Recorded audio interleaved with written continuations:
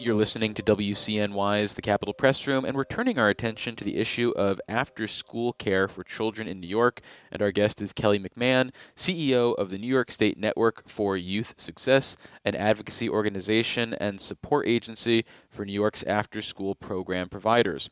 Welcome back to the show, Kelly. Thank you for having me. Well, before we get into what you're looking for in the coming fiscal year, can you talk about the support that's in the budget for after-school care in the current fiscal year? Anything of note? Yes, so currently the way the state has after-school programs organized, they're in two different funding streams. We have OCFS that oversees some programs, we have state ed that oversees some programs, and so a lot of what we've been working at is hoping to get those two merged. And based on the funding that's available in the current fiscal year and has been invested in after-school care in recent years, how would you describe the state of the after-school industry in New York, especially in terms of its capacity?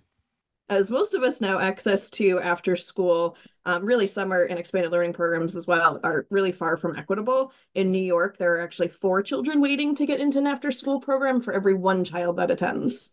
So we know that we absolutely need more funding and more attention to after school programs in the state. And is this a recent phenomenon, or have after-school programs always had lengthy waiting lists like that? Yes, after school programs have always had waiting lists. After school programs, those who do charge, sometimes the fees are really high. And so we want to make sure that it is equitable for all parents who want their child to have access to a high quality program.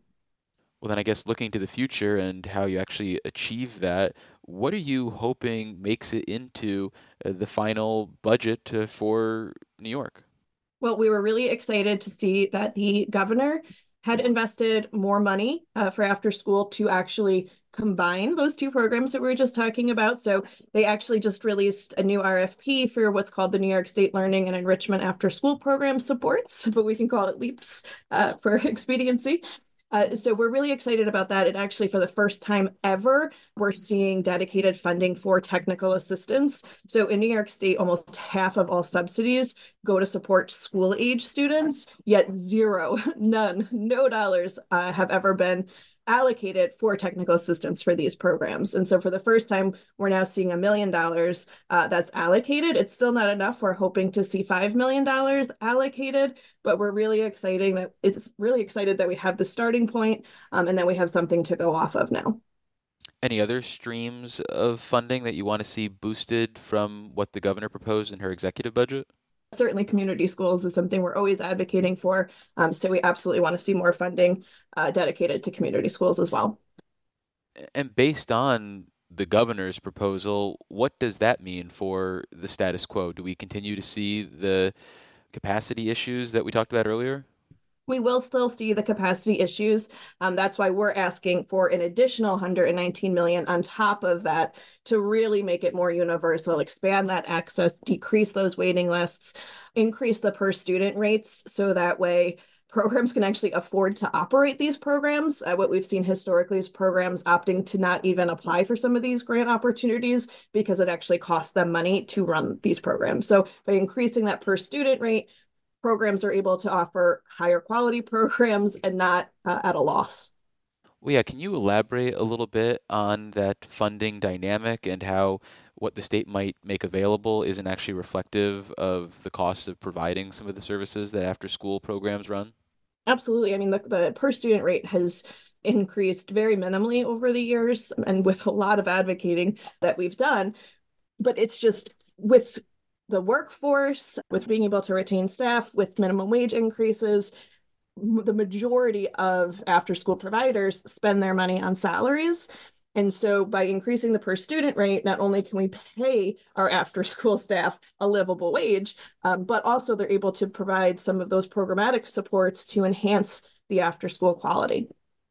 And when we talk about wages in this sector, what are people making, and how does that compare to, say, the training and expertise that some of these employees have?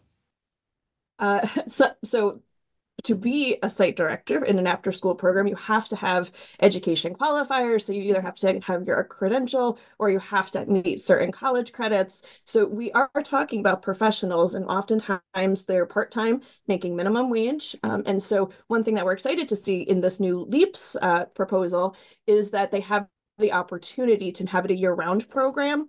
So hopefully that'll encourage more full-time folks in the workforce, and programs can actually afford to pay for a full-time staff rather than part-time.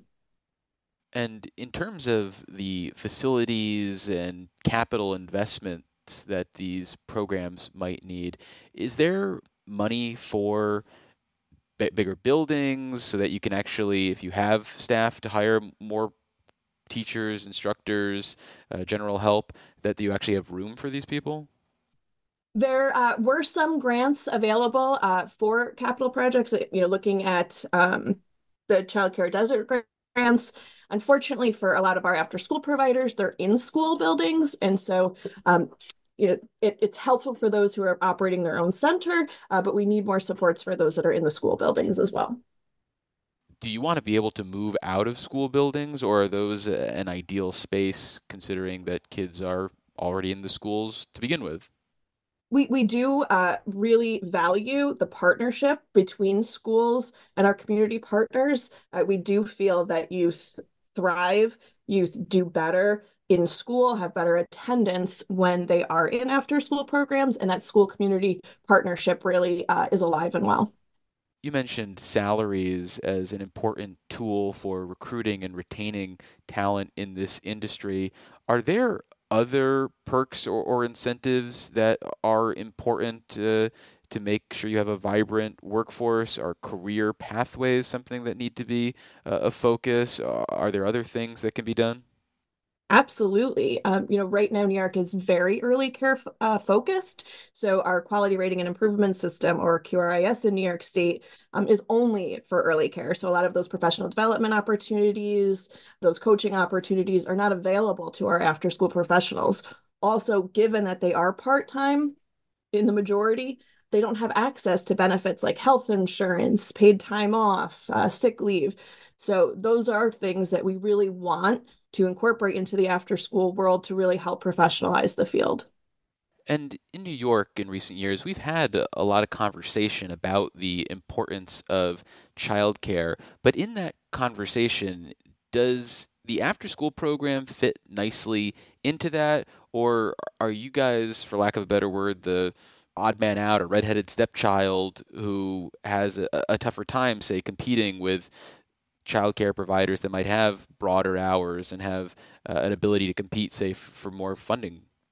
Yeah, we do see again that New York really does have an early care lens when it comes to childcare. We feel that after school is on the continuum. It's on the spectrum of childcare, and children don't stop needing a safe place to go once they turn 5 years old and go into school.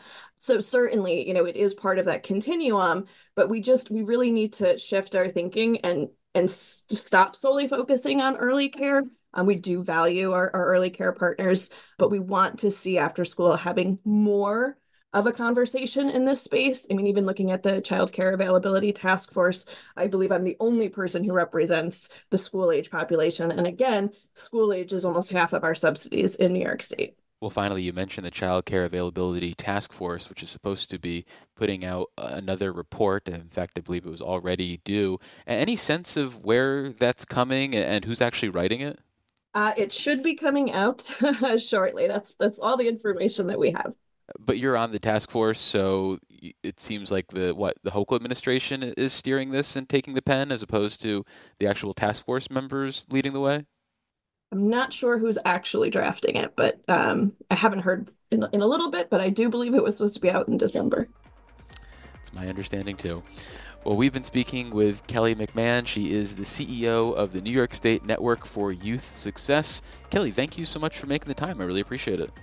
Thank you very much. I appreciate you.